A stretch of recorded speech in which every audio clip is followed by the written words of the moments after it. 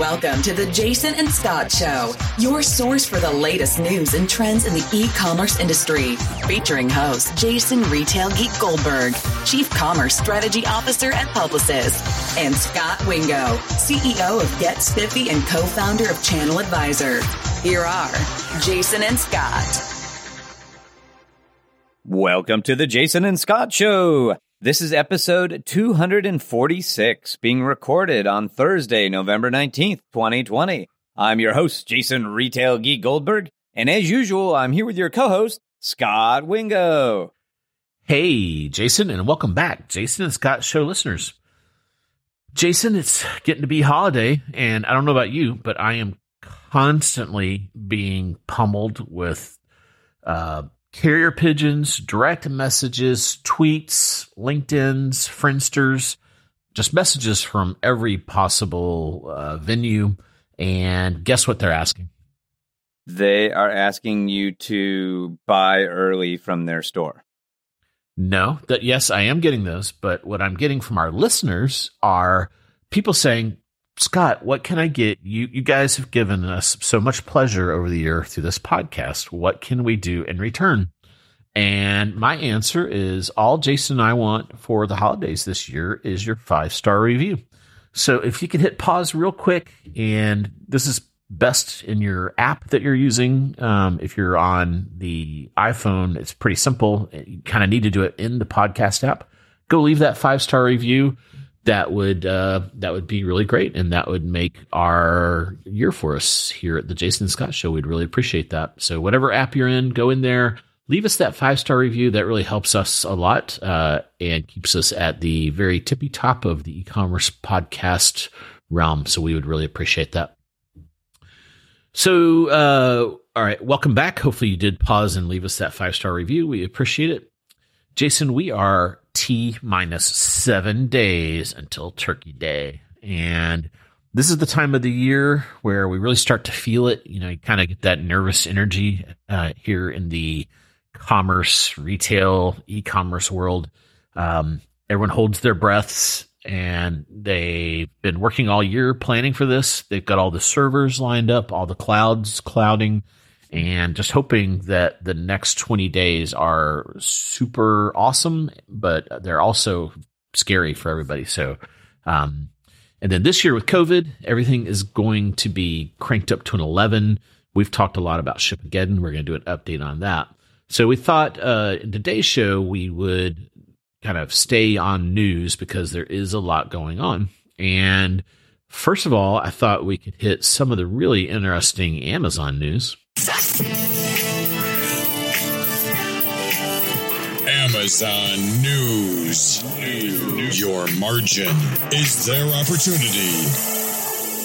So, Jason, you have, I think you've been, I can't remember where, it's been almost a year now. I can't remember if you predicted this, but you've been really kind of keeping an eye on Amazon's aspirations to get into the pharmacy world. And if I remember, they bought that pill company, was that PillPack? And then there was some news this week. Update us on what happened and what you're thinking. What's your point of view? Is it time to stop going to Walgreens and CVS?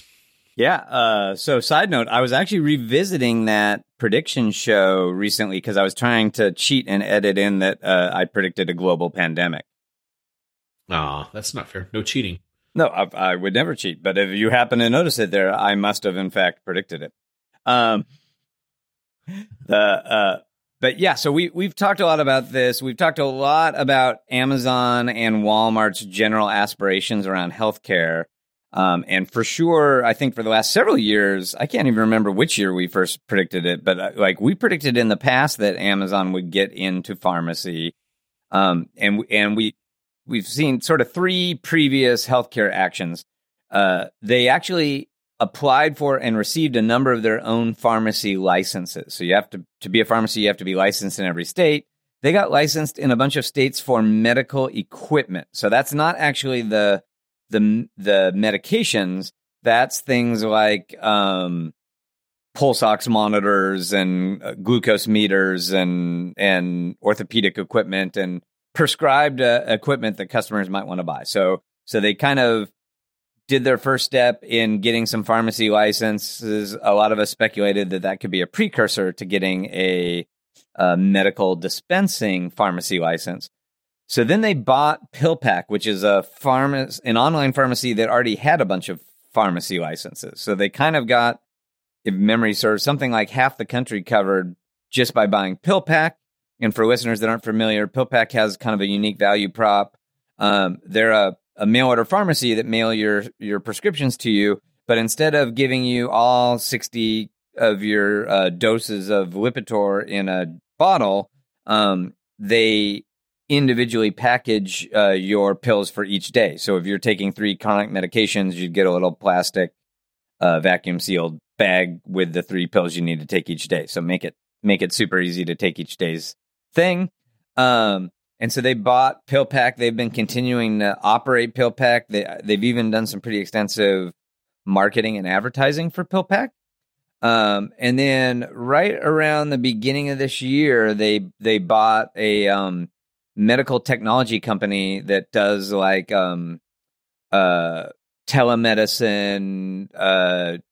medical triage. It's kind of like artificial intelligence for what are your symptoms, and I'll tell you what likely is wrong with you kind of stuff.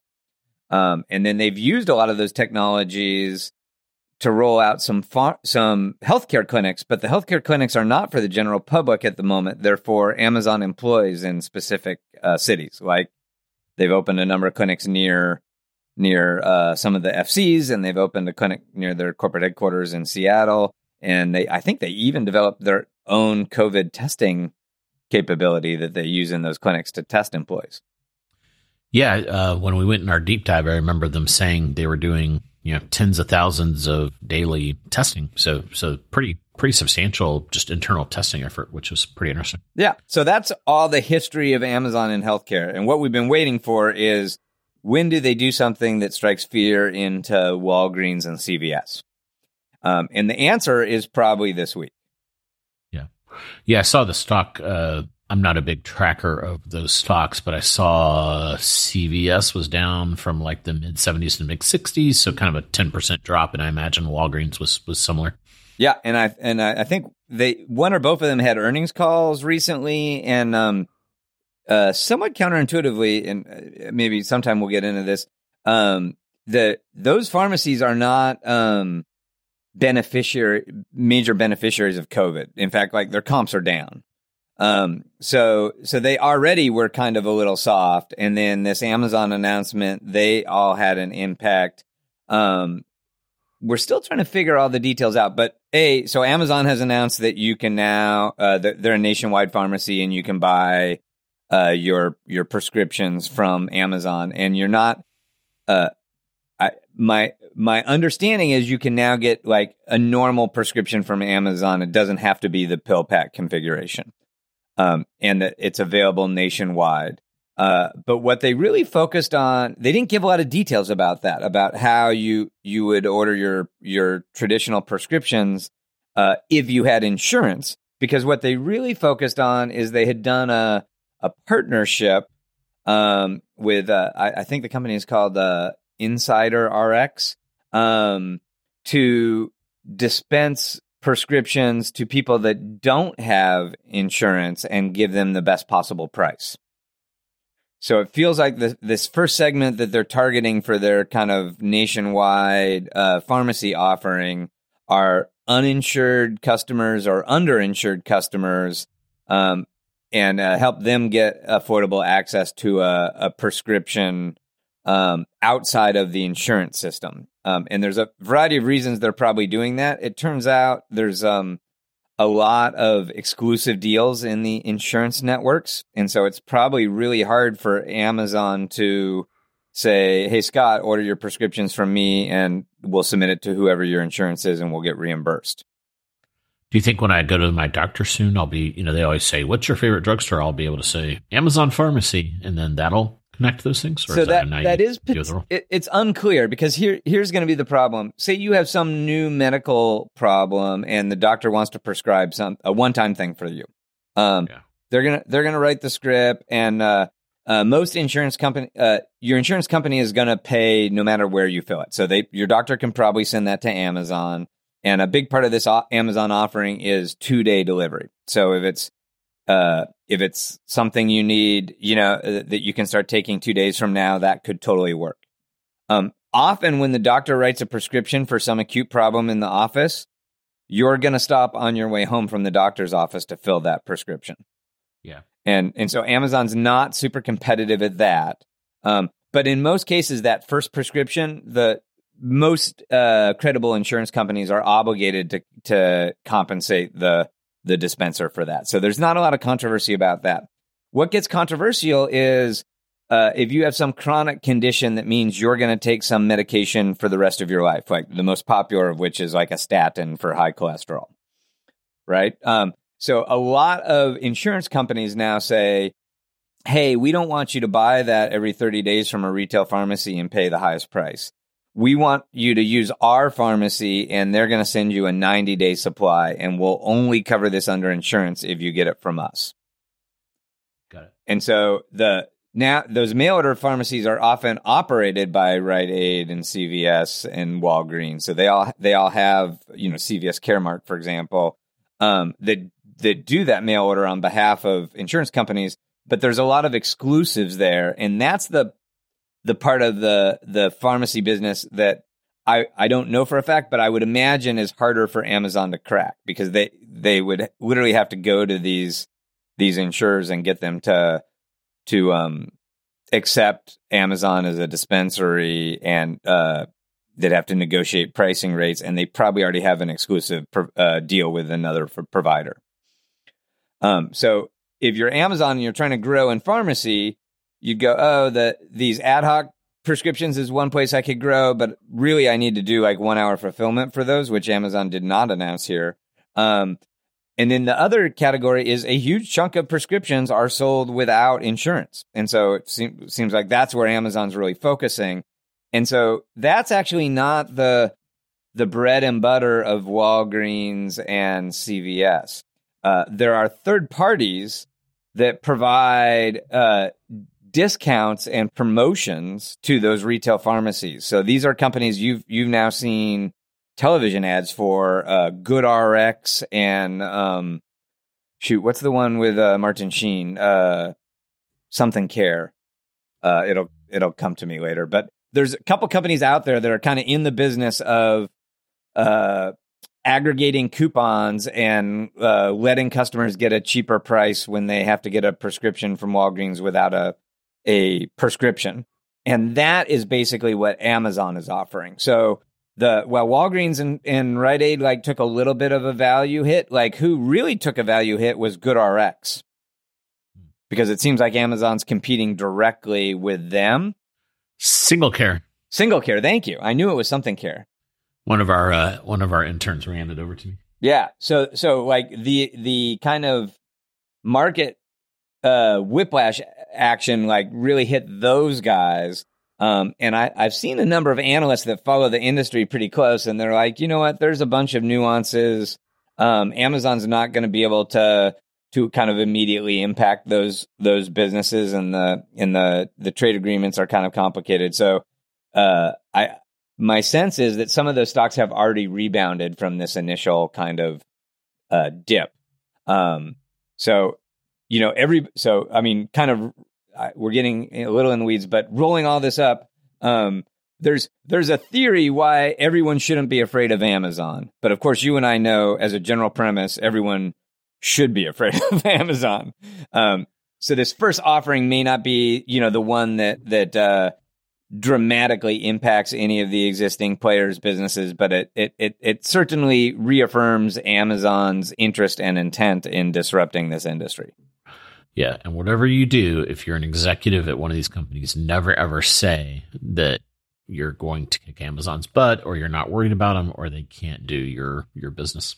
Yeah, the exact phrase you probably shouldn't utter is, Amazon's great at selling X, but our business is uniquely complicated and difficult, much different than all the businesses Amazon's successful, and therefore Amazon has no chance of succeeding. Yeah. Another one you probably shouldn't utter is, we're 100% Amazon proof. Exactly. We're Amazon's partner, not their competitor. Yeah, so I feel like, and besides, Amazon's never made a profit, so there's that. That is so true. So true. You and I have defended that till the cows come home. Cool. So that's a little Amazon update, and we're going to keep an eye on this pharmacy very closely because we do think it's going to be, this could be $1 billion pillar if this is a nibble, and this is kind of the second nibble after PillPack, I would kind of say. But it's clear Amazon has their sights set on this one, just general healthcare, and so does Walmart. So it's pretty interesting battlefield coming up. Let's pivot over to Shipageddon, one of our favorite topics. So because you and I are the Shipageddon guys, we are getting hit with all the Shipageddon news. And in fact, if folks have hair dryers that are taking a while to get to them, or let's see, iPads or anything, you and I get to know about it. So that's part of the fun of being the Shipageddon guys. I like being the Shipageddon guy. Exactly. I do too. I've learned a ton. So let's go through, we'll kind of do a lightning round here.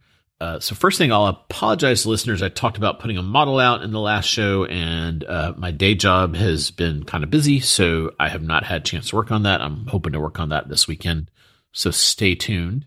Speaking of Amazon, they had an article today where they are telling folks, and I think this is, I mentioned it at the top, but we should say it does look like we're having that V or swishy shape, at least from a COVID perspective. So cases are hitting all-time highs, hospitalizations are at all-time highs. So we've got kind of the second wave of the pandemic.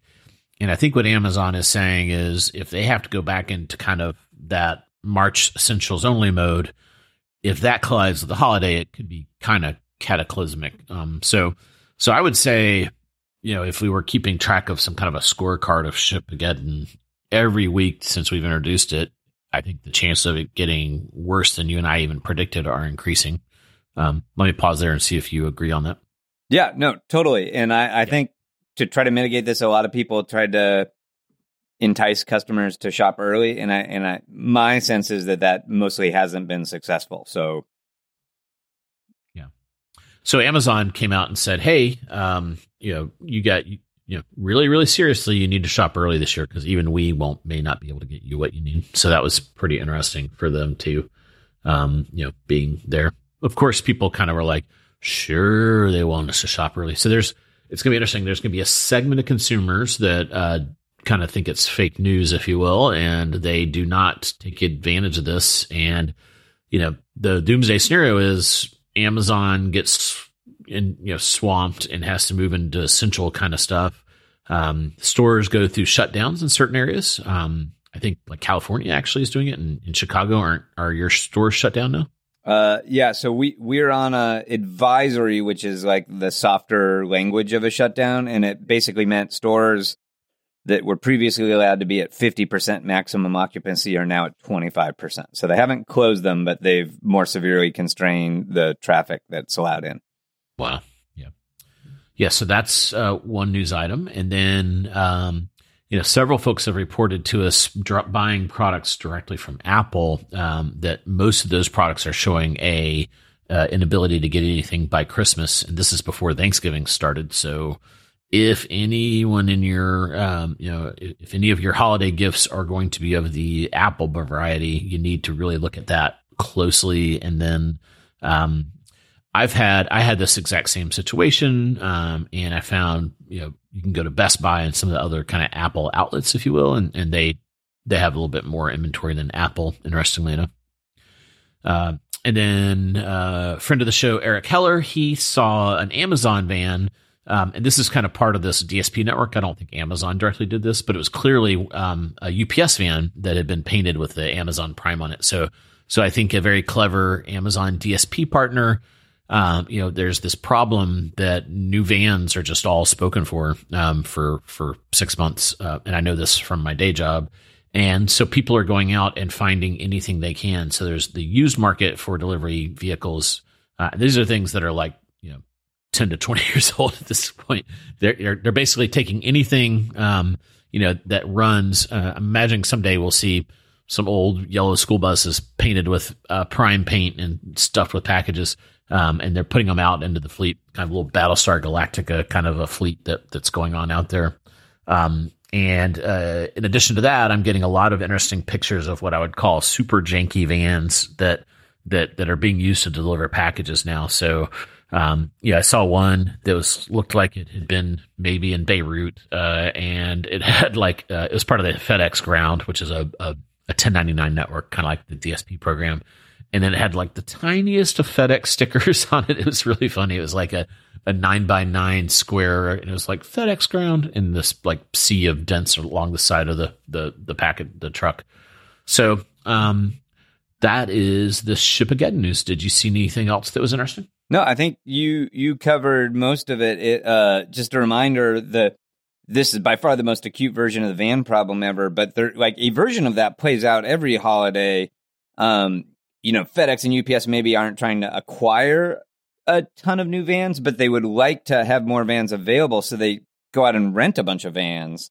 And then we end up with this porch piracy problem where people see an unmarked rental van pull up, and some ununiformed guy come out with a bunch of packages, and often it's a legit delivery person, and they get reported to the police as a potential porch pirate. So I imagine all these jinky vans are going to make that even more acute. Yeah.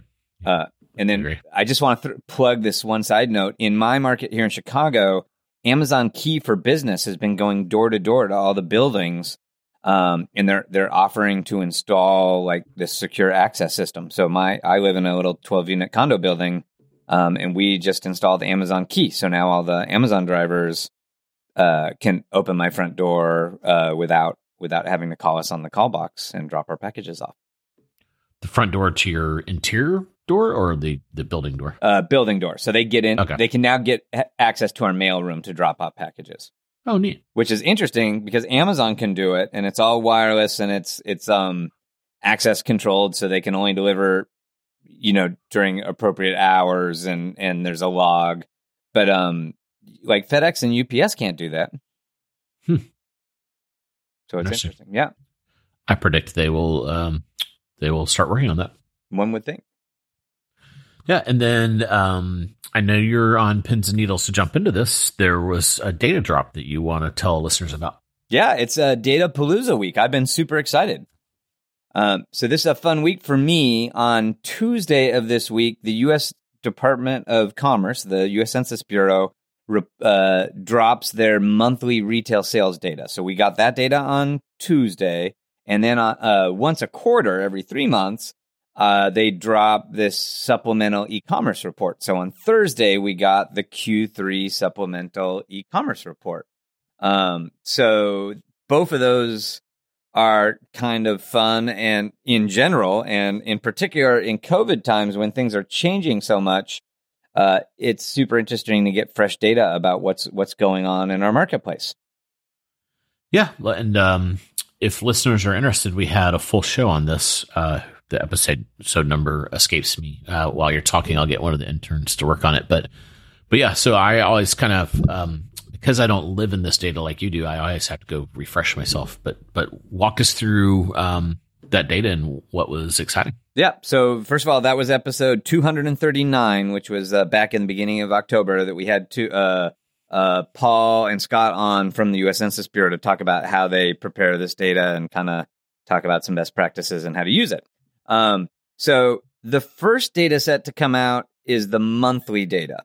And basically every retailer in America fills out these surveys of what they sold in a given month, and the U.S. Census Bureau aggregates it all up. And so, about 19 days into November or 17 days into November, we find out what sales were like in October. So retail sales in October were up 8.5% year over year. So that means October 2020, in the middle of COVID, we sold 8.5% more stuff than we did October 2019, which is very healthy. That kind of pretty crazy. Like last year, we were going, everyone was excited, "Ooh, 3%, yeehaw! It's crazy, crazy time." Exactly, and so we can get in a second into why retail sales are so up. There's some good reasons for that. COVID is stopped spending in some non-retail categories, and it's actually shifted that spending into retail categories. So you used to go to restaurants, which are not retail, and instead you're going to grocery stores now, which is retail. And you used to fly in airplanes and stay in hotels, which is not retail, and instead you're buying stuff to fix up your house, which is retail. Some would say it, if you charted it, looks kind of like a V-shaped recovery. Yeah, unless you look at all the categories in that V. And those people would now say it's a W-shaped recovery, for the record, because it's probably because of COVID right now, it's going the wrong way. So we're probably going to get two Vs right next to each other. But that aside, so 8.5% year-over-year growth is awesome. Again, you could take categories out of that. There's a category in that that's called non-store sales, which is kind of our proxy for e-commerce. It was up 29%, so almost 30%, which is interesting. If you pull some of the categories out that aren't traditionally very e-commercey, like if you pull auto and gas out of the retail number, then year-over-year sales were even up better. They were up like 10.8%. So healthy growth. Interestingly, a lot of the reporting on the data was negative because what they mostly looked at is the change in sales from September to October. And the growth from September to October was very modest. It was 0.3%. And so a lot of people interpreted that as kind of the recovery petering out and Scott being wrong and it not being V-shaped.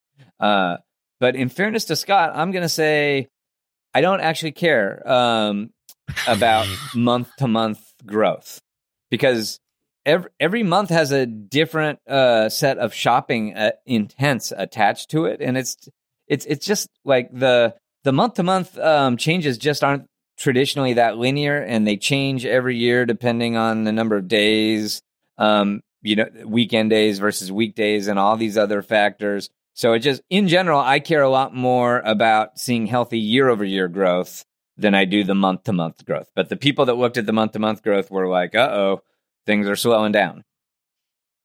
Got it. Yeah, year-over-year is the way to go. Yeah, and so in general, if you then break it down into categories, there were building materials is up 20% from the same month last year. E-commerce, I mentioned, was up 29%. What else is up big? Cars are up big, like 11%. Yeah, the auto industry is on fire right now. Yeah, well, yeah, there are two sides of the audio industry that you would know better than me, right? Like the guys selling vehicles are doing great. The guys selling gas are not doing well. Yeah, people are buying cars and then promptly not driving them. Exactly. Which doesn't make a ton of sense. Exactly. I need a new car that I'm not going to drive. Yeah. And then grocery is up like 10%. So those are the categories that had frankly, huge tailwinds from COVID. You didn't go on a vacation and you got a stimulus check, so you bought that new car, and you're thinking your vacation this year is going to be a car trip, right? So you bought that new car. You're not going to restaurants, so you're buying more groceries. You're not traveling as much, so you improved your house, right? So those categories were the big headwinds. And then exactly as you would expect, there's categories that were big losers. Gas is down 14%. People aren't driving to work, right? Apparel is down 13%. People aren't wearing as much clothes. Department stores are down 12%. And restaurants are down 15%. So that's kind of how the monthly data played out. And I would say these were all trends that we saw in September, and they continued through to October. And so I didn't see any dramatic changes of direction. This is all pretty what we would expect at this point. Yeah, and when I peeked at the data, one thing that jumped at me is it looked like, the poor kind of fashion industry is just taking it on the chin, and it seems like it's getting worse. Is that your read on it? Like it's decelerating even more? Well, so Yeah, it depends on how you look. It got really decelerated early in COVID when people weren't going to stores and going to malls. And then it started to recover a little bit. Like there is a hypothesis that like you might need some warmer clothes even if you're not going anywhere. And warmer clothes are more expensive than summer clothes. And so like in general, you expect to see a little bit of a lift in winter. I don't think we've seen a lot of that. And it's just this triple whammy. Like apparel had a bunch of headwinds before COVID. They have more headwinds in COVID, and the majority of places where people buy clothes separately have a bunch of headwinds from COVID. So it's a triple whammy against the apparel industry. And I would say just in general, 10 years ago, you spent 6% of your income on clothes. Today, you spend 3% of your income on clothes. So it's just like there's no good news in the apparel space. Yeah. So I'm an e-commerce guy, and I like the simple version of this. So this data said in Q2, e-commerce grew 45%. This data drop isn't the one that really pinpoints e-commerce, right? That's the one coming. No, 2 days later, we had that one drop, right? So last quarter, exactly as you said, 45% e-commerce growth. And so this quarter was lower. It was 36% e-commerce growth, 36.7%. Okay, so that has dropped. Okay. Yeah. So the non-store being 29 isn't just e-commerce. They do this other drop that's just e-commerce, and that was higher than that 29. Exactly. Okay. Exactly. And that 29 was a monthly number. The 36.7% is a quarterly number. Okay. Good. All right. And then, but that's interesting because Amazon came in at 37%. But that's total Amazon. North America was 39. Exactly. And if you took out physical stores, which I think is the best comp, they were at like 40%. Yeah, which is Q3. pretty close to this 37%, right? Like, so they tracked last quarter. So Amazon last quarter was 43%, and the industry average for the quarter was 45%. This quarter, Amazon's 39% in the US, and or 40 per your point if you want to take out the stores, and the industry average is 37. So they're right in line, and not shockingly, Amazon is a reasonable surrogate for this quarterly data. Now, another thing you get to see in the quarterly data is what percentage of all retail e-commerce is. And so last quarter, Q2, retail was like, e-commerce was like 16% of all retail, including all the categories that the U.S. Census Bureau includes in retail, which does include like gas and restaurants. I'm sorry, not restaurants, but it does include gas and cars. So last quarter it was 16% of all sales. This quarter it's dropped down to 14% of all sales. So this is totally intuitive, but what clearly happened is for part of Q2, brick and mortar retail was closed or less accessible, and so e-commerce was the only alternative, right? So as we moved into Q3, people are continuing to lean on e-commerce. E-commerce is still super important. It's the fastest growing way for people to shop, and new people that learned how to shop that way are continuing to use it. But people do have better access to brick and mortar stores in Q2, and so in Q3 than they did in Q2. And so the brick and mortar sales came back a little bit more, which means the ratio of e-commerce to brick and mortar dropped down a little bit. Got it. Does that make sense? And that's also, frankly, why, 29% is 36% is still unprecedented growth, like compared to a normal year. We'll take it. Yeah. But so the reason it didn't grow quite as big is because you didn't have this, hey, all the clothing stores are closed and I need socks. Yeah.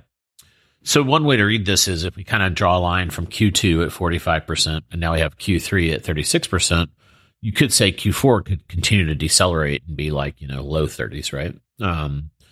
Or, I guess what I've been thinking is we're going to see a pickup again where it's going to kind of, I think the more likely scenario is it will stay at this elevated kind of high 30s, and there's a chance it could go up into the 40s like we saw in Q2, especially if we have this COVID situation.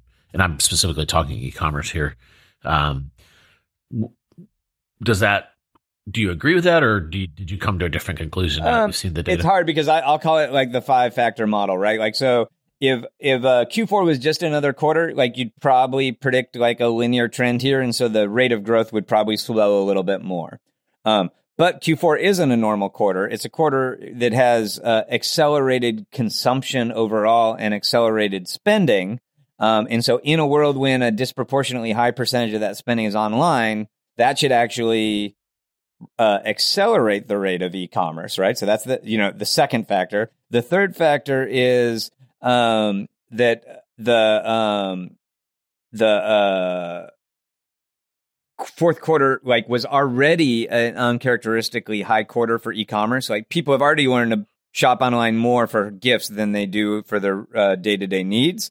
So it's hard to grow from a bigger number. So the fact that Q4 is the biggest number last year means the rate should slow down a little bit. And then we have the ship again factors. Like, do retailers have enough inventory? Do they have enough shipping capacity? So you kind of apply all, some estimate for all five of those things. And I think we're going to end at a super healthy number. I kind of put that 33% out there as where we'll probably land. So that's a slight deceleration from this quarter, but still, very healthy by historic standards. Yeah. Cool. And then there's also, so on top of this data, there was a plethora of folks. We covered Amazon in really deep dive here, but we've had a good, more than a handful of retailers push out their results. What were some of the highlights you saw there? Yeah. It was a good week for earnings. So Kohl's announced this week, and their comps are down. It's so funny how Wall Street works, by the way, right? So Kohl's sells apparel. Apparel sucks. Their comps were down 13%, but because the expectation was that they would do even worse, that was actually favorable to their stock, right? E-commerce for Kohl's was up 25%, which compared to all the other categories we're talking about isn't that healthy. But for Kohl's, where e-commerce has been a challenge for a variety of reasons, that's pretty healthy growth. It's a dramatic deceleration. Kohl's had 45% e-commerce growth in Q2. They're having 25% e-commerce growth in Q3. And so that's interesting, right? The next retailer that announced earnings this week was Walgreens, and they announced their earnings before this Amazon news, by the way. So I don't think this Amazon news it didn't have any impact on their earnings. So their U.S. comps were up 3%. I think their global comps, their parent company owns Boots in the UK. I think overall comps might have actually been down slightly or flat, but U.S. comps were up 3%, which is kind of traditional non-COVID growth. E-commerce was up 39%. And what's interesting, and Walgreens was a little bit of an outlier, their e-commerce was up 39% in Q3. Their e-commerce was only up 23% in Q2. So they're one of the few companies we're going to be talking about today whose e-commerce is actually accelerating, which, of course, bucks the industry trend. Yeah. I wonder why. Yeah. I don't know the real answer. Part of it could be that none of these companies were awesome at e-commerce before COVID. And so you could imagine that, hey, as they suddenly had a lot more demand for e-commerce, they scrambled to improve their e-commerce amenities and stabilize their site and do all these things, and that they got better operationally in Q3. But I don't know if that's actually true. Yeah, or they rolled out curbside and that gave them an attribution. Or they for sure did roll out curbside in the middle of all this. Yes. So yeah, that helps. Yeah. Or speaking from anecdotal evidence, they now have hand sanitizer, so maybe that drove it. Yeah. Anybody that has hand sanitizer, you would totally want to be betting on right now. So the next two people that do earnings were the do-it-yourself stores, Lowe's and Home Depot. And reminder, they're one of the huge winners in COVID. People are spending way more money on their home as a result of COVID. And so Lowe's comps were up 30%, which is nosebleed. That's amazing. Yeah, that's you spend your whole career in retail and you never have a 30% comp for the entire network. That's crazy. Their e-commerce was up 106%. E-commerce is very significant in these stores, but as a percentage of total sales, it tends to be kind of low because they sell a lot of items that aren't that convenient to ship. So as curbside picks up, like e-commerce gets unlocked for a lot of these guys, but 106% is way above the industry average. And then to compare that in Q2, Lowe's was 135, right? So they had a huge e-commerce quarter last quarter, and they had another big one, but their rate of acceleration has grown. But man, a lot of people walked in the store and spent a lot of money. And then Home Depot, also like very impressive, like just doesn't smell quite as good as Lowe's. Their US comps were up 24.16%, which again is amazing. Unless your direct competitor is up 30. Their e-commerce for the quarter was up 80%. I'm trying to remember. They were 100% last quarter. So same kind of story. They went down from 100% Q2 e-commerce to 80% growth Q3 e-commerce. And then they also announced, which I like to keep an eye on, 60% of all their e-commerce got fulfilled from the store. So either it was a store pickup or they shipped the products direct from a store. So that's the do-it-yourself guys. And then the last guys are our two big general merchants, Target and Walmart, both announced this week. And let's do Walmart first. Walmart had very good comps on a very big number, right? So their comps were 6.4%, which doesn't sound as impressive as the home improvement companies. But, you know, if you consider that Walmart's the largest retailer in the world, like growing 6.4% is ginormously meaningful to Walmart. Their Q3 e-commerce was up 79% versus they were up 97% for Q2. So that was widely considered like super solid numbers across the board and well above expectations for Walmart. So they had a good earnings call. Walmart owns a separate retailer, Sam's Club, which also had good comps. Their comps were up 11.1%. The club e-commerce isn't quite as big a deal. So club e-commerce for Sam's was up 41%. And Sam's announced that they had 10% membership growth, as these club guys are all membership based. So 10.4% membership growth. So both Walmart and Sam's Clubs did well. What's interesting though is Target, which is much smaller than Walmart, but you know, probably the most direct analogous competitor to Walmart. And Target, like in my mind, may have the most phenomenal performance of all these companies. So their comp growth was 20.7%. Wow. Which for a general merchant with as big as they are, that 20.7% is huge. Their digital growth was 155%, which is way down from last quarter's 195%, right? But unlike where we were talking about these big numbers in the home improvement guys, Target is one of the biggest e-commerce sites in the US. So the fact that they're like growing at this pace is super impressive. And of course, Target is excellent at BOPUS. They own the shipped vendor, and they a lot of their e-commerce is same day at stores. So their same day delivery sales were up 217%. So people are totally taking advantage of those amenities. And to me, this is an inside baseball stat, but it's one of the most eye-popping things of all. 95% of all of Target's orders are fulfilled from stores. So Target has amazingly said, we're not going to build a network of fulfillment centers and have all this fragmented inventory and rely on FedEx to get our stuff to you. We're mostly going to sell our store assortment to people and make it really easy to come and get it, or we'll drive it to your house as a last mile solution. And that's working phenomenally well for Target. Very cool. Yeah, I imagine, Bob, I'm sorry. I knew we grew 155%, but you're down from 195. We're going to have to cut your bonus. Exactly. Yeah, you do, like, after this year, probably want to retire at those places because you probably don't want to be comping against all this.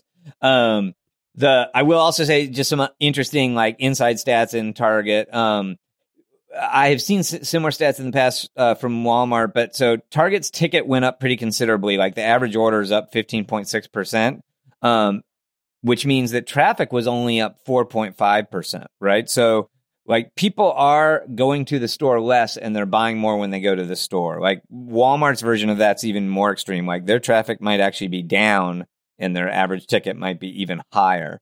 So Walmart and Target are beneficiaries of this, right? And for a variety of reasons. At the moment, you want to be a retailer that sells a lot of different stuff, because if consumers want to visit fewer stores, they're going to go to the stores that have all the stuff they want, right? So Target and Walmart win on assortment. You for sure want to have essential goods so that you're not forced to close at any point when the COVID spikes. And Target and Walmart both meet that criteria. And for a variety of reasons, you want to be a big company with a robust supply chain and leverage over vendors so that you can get products on your shelf to be able to sell. And so COVID is disproportionately benefiting big, healthy chains over small independent retailers, and Target and Walmart are both big, healthy chains. So that's basically what's happening. In unrelated news that I totally don't understand, but I'll just mention it while we're talking about Target. Target also announced that they're canceling their subscription program, which totally surprised me. Because like Subscribe and Save at Amazon is a very successful, very important program, and a bunch of vendors totally lean into it. There's a lot of reasons to say that consumers are really interested in these auto replenishment solutions like subscriptions. And so, you're seeing a lot of retailers that don't have robust subscription programs trying to add them. Target canceled theirs, and what they said was customers like our same day pickup so much that what's happening is they don't want to be on auto replenishment. They just want to know that like as soon as they realize they need something, they can get it in an hour with home delivery or store pickup. And so I believe Target's good at 1 hour delivery through these same day services. I totally get that, and I get like that. Therefore, their utilization of subscription might be less than some other retailers, but I would have imagined there was still a loyal cohort that preferred subscription and didn't, it just surprised me that they had something they turned off, I guess. Yeah. Well, maybe, they listen to their customers. Yeah. I trust that they know what they're doing, and their results kind of speak for themselves. So, but I just found it interesting. So that was kind of the shtick on earnings. So that was a ton of super exciting stuff. I did see just a couple other little news bits. It does always make me scratch my head though, because all those were significantly greater. Well, there's this attribution problem, but I think the attribution's about the same if I remember the guys. So if all these guys grew 100%, Amazon grew in line, who grew 0 or negative? I guess you have like JCPenney and Sears, like the people that are so super you notice there were no fashion. In this week there happened to be no department stores that reported, right? And so all those department stores are going to be soft. There was one apparel retailer, it was Kohl's, and they were significantly negative, right? But if this had been an earnings week where we had 20 apparel retailers, like you would have expected the all or the vast majority of them to have negative comps, right? So we do have Gap, I think, is coming up next week. Like that will be an interesting one to watch from an apparel standpoint. We also have Best Buy and Dick's, and they're going to be more interesting to me because I'm sure the expectation is that Gap's going to have pretty severely negative comps. Best Buy and Dick's are both so sporting goods stores are kind of another beneficiary of COVID. So you'd expect them to have really good comp. And slightly surprisingly, electronics has been mostly like a minor beneficiary of COVID. So it's been a bump, but not a very big one. Yeah. So a couple of things. So we've got some new iPhones, so that could surprise us. And then the gaming consoles, I don't know if you track this, but the new Xbox and the PlayStation are sold out everywhere. And there's a just unmitigated frenzy for those. Unlike, I don't think I can remember, maybe when the Wii came out, it was like this, but I haven't seen quite such a frenzy for those two units as we're seeing right now. So The problem is no one has them, so I don't know if they're going to be able to be in your sales. Well, that's I'm assuming they would. wouldn't be in Q3 comps anyway. I'm assuming like they're like even if you took a pre-order in Q3, I don't think you recognize the revenue until you can fulfill it. Yeah, iPhone Pro was right. Yeah, 12 Pro. A subset of the Apple stuff started to be in Q3, but the bulk of it's going to be in Q4. The video game platforms are going to be in Q4. I totally agree. Like there's a lot more tailwindy stuff for consumer electronics in Q4. Just like there was a lot of tailwindy stuff for electronics in the very beginning of Q2. Like when you first went home, everybody upgraded their home office, right? So everyone bought a monitor and they bought a laptop for their kid to do school at home, and so there was this COVID spike for electronics. It just wasn't sustained. You didn't keep buying new electronics over the last 6 months. And per your point, there's going to be a lot of people treating themselves Q4. And so, it won't surprise me at all if Best Buy has a good Q4, but I'm kind of not expecting them to have a very spectacular Q3. But I'm not a stock analyst, so we'll see. Yeah, it'd be interesting to keep an eye on it. And then any of that surprise you, Scott, or do you feel like these numbers are just like so high? It makes me a little suspicious. Like, I think Walmart continues to benefit from grocery. Target doesn't sell that much grocery, do they? They are leaning pretty heavily into grocery, and so it's they're not as good at grocery as Walmart, but it's a much more meaningful part than it was even 6 months ago. Yeah, I wish we could peer inside of there and get kind of like the Department of the Census Bureau level of category data. I think what we would find is it's kind of interesting, but yeah. And sorry, I should say one side note on Target. While they're selling a lot of grocery and they've dramatically improved their merchandising and offering in grocery, what they haven't had until just now is e-commerce for grocery. So all that curbside pickup and same day stuff, it has been for general merchandise, not fresh. And I think only as of 4 weeks ago are they now starting to really sell fresh through that stuff. So I suspect that'll be another bump for them when they get that up to scale. Yeah, it's going to be interesting to watch the apparel guys. I think that's where we're going to see the big losses coming from, and I think they're suffering, and we'll see how that does. And further closings are not going to do well for them.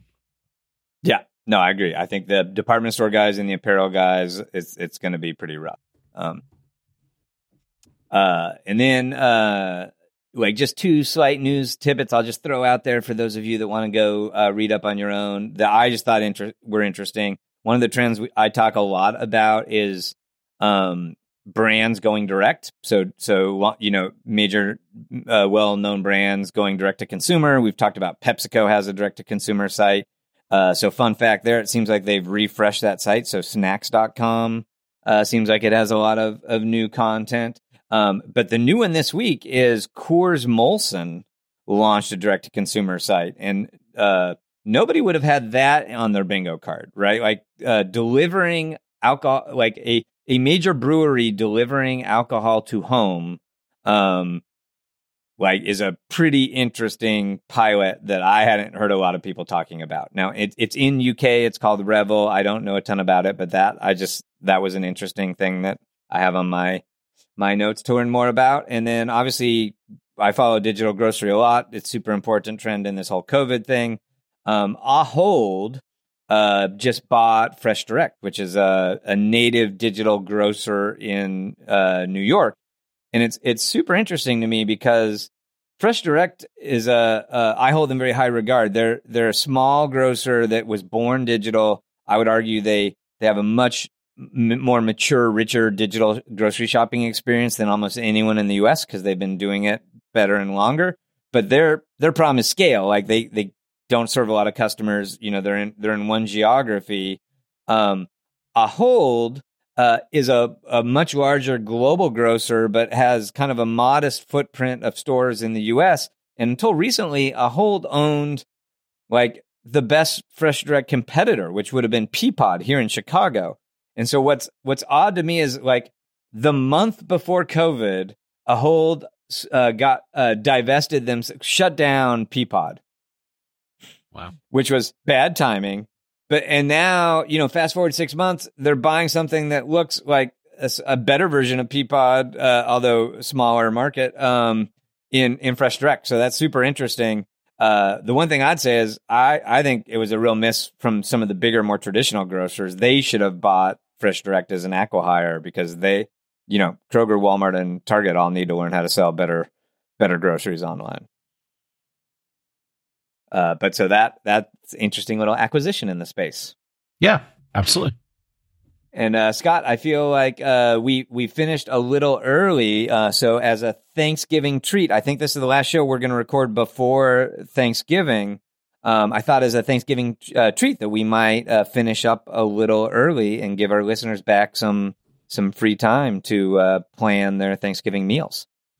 Yeah. Happy Thanksgiving, everyone. We are thankful for our listeners listening to the show and giving us all the feedback that we get. And we really appreciate our little community here on the Jason Scott Show, and hope everyone has a safe, restful, and fulfilling and filling Thanksgiving. Yeah, I will echo all those sentiments. I hope everyone has an awesome Thanksgiving and stay safe. And until next time, happy commercing. You've been listening to The Jason and Scott Show. For all the latest news and trends on e-commerce and shopper marketing, subscribe to us on iTunes or visit www.jasonandscott.com.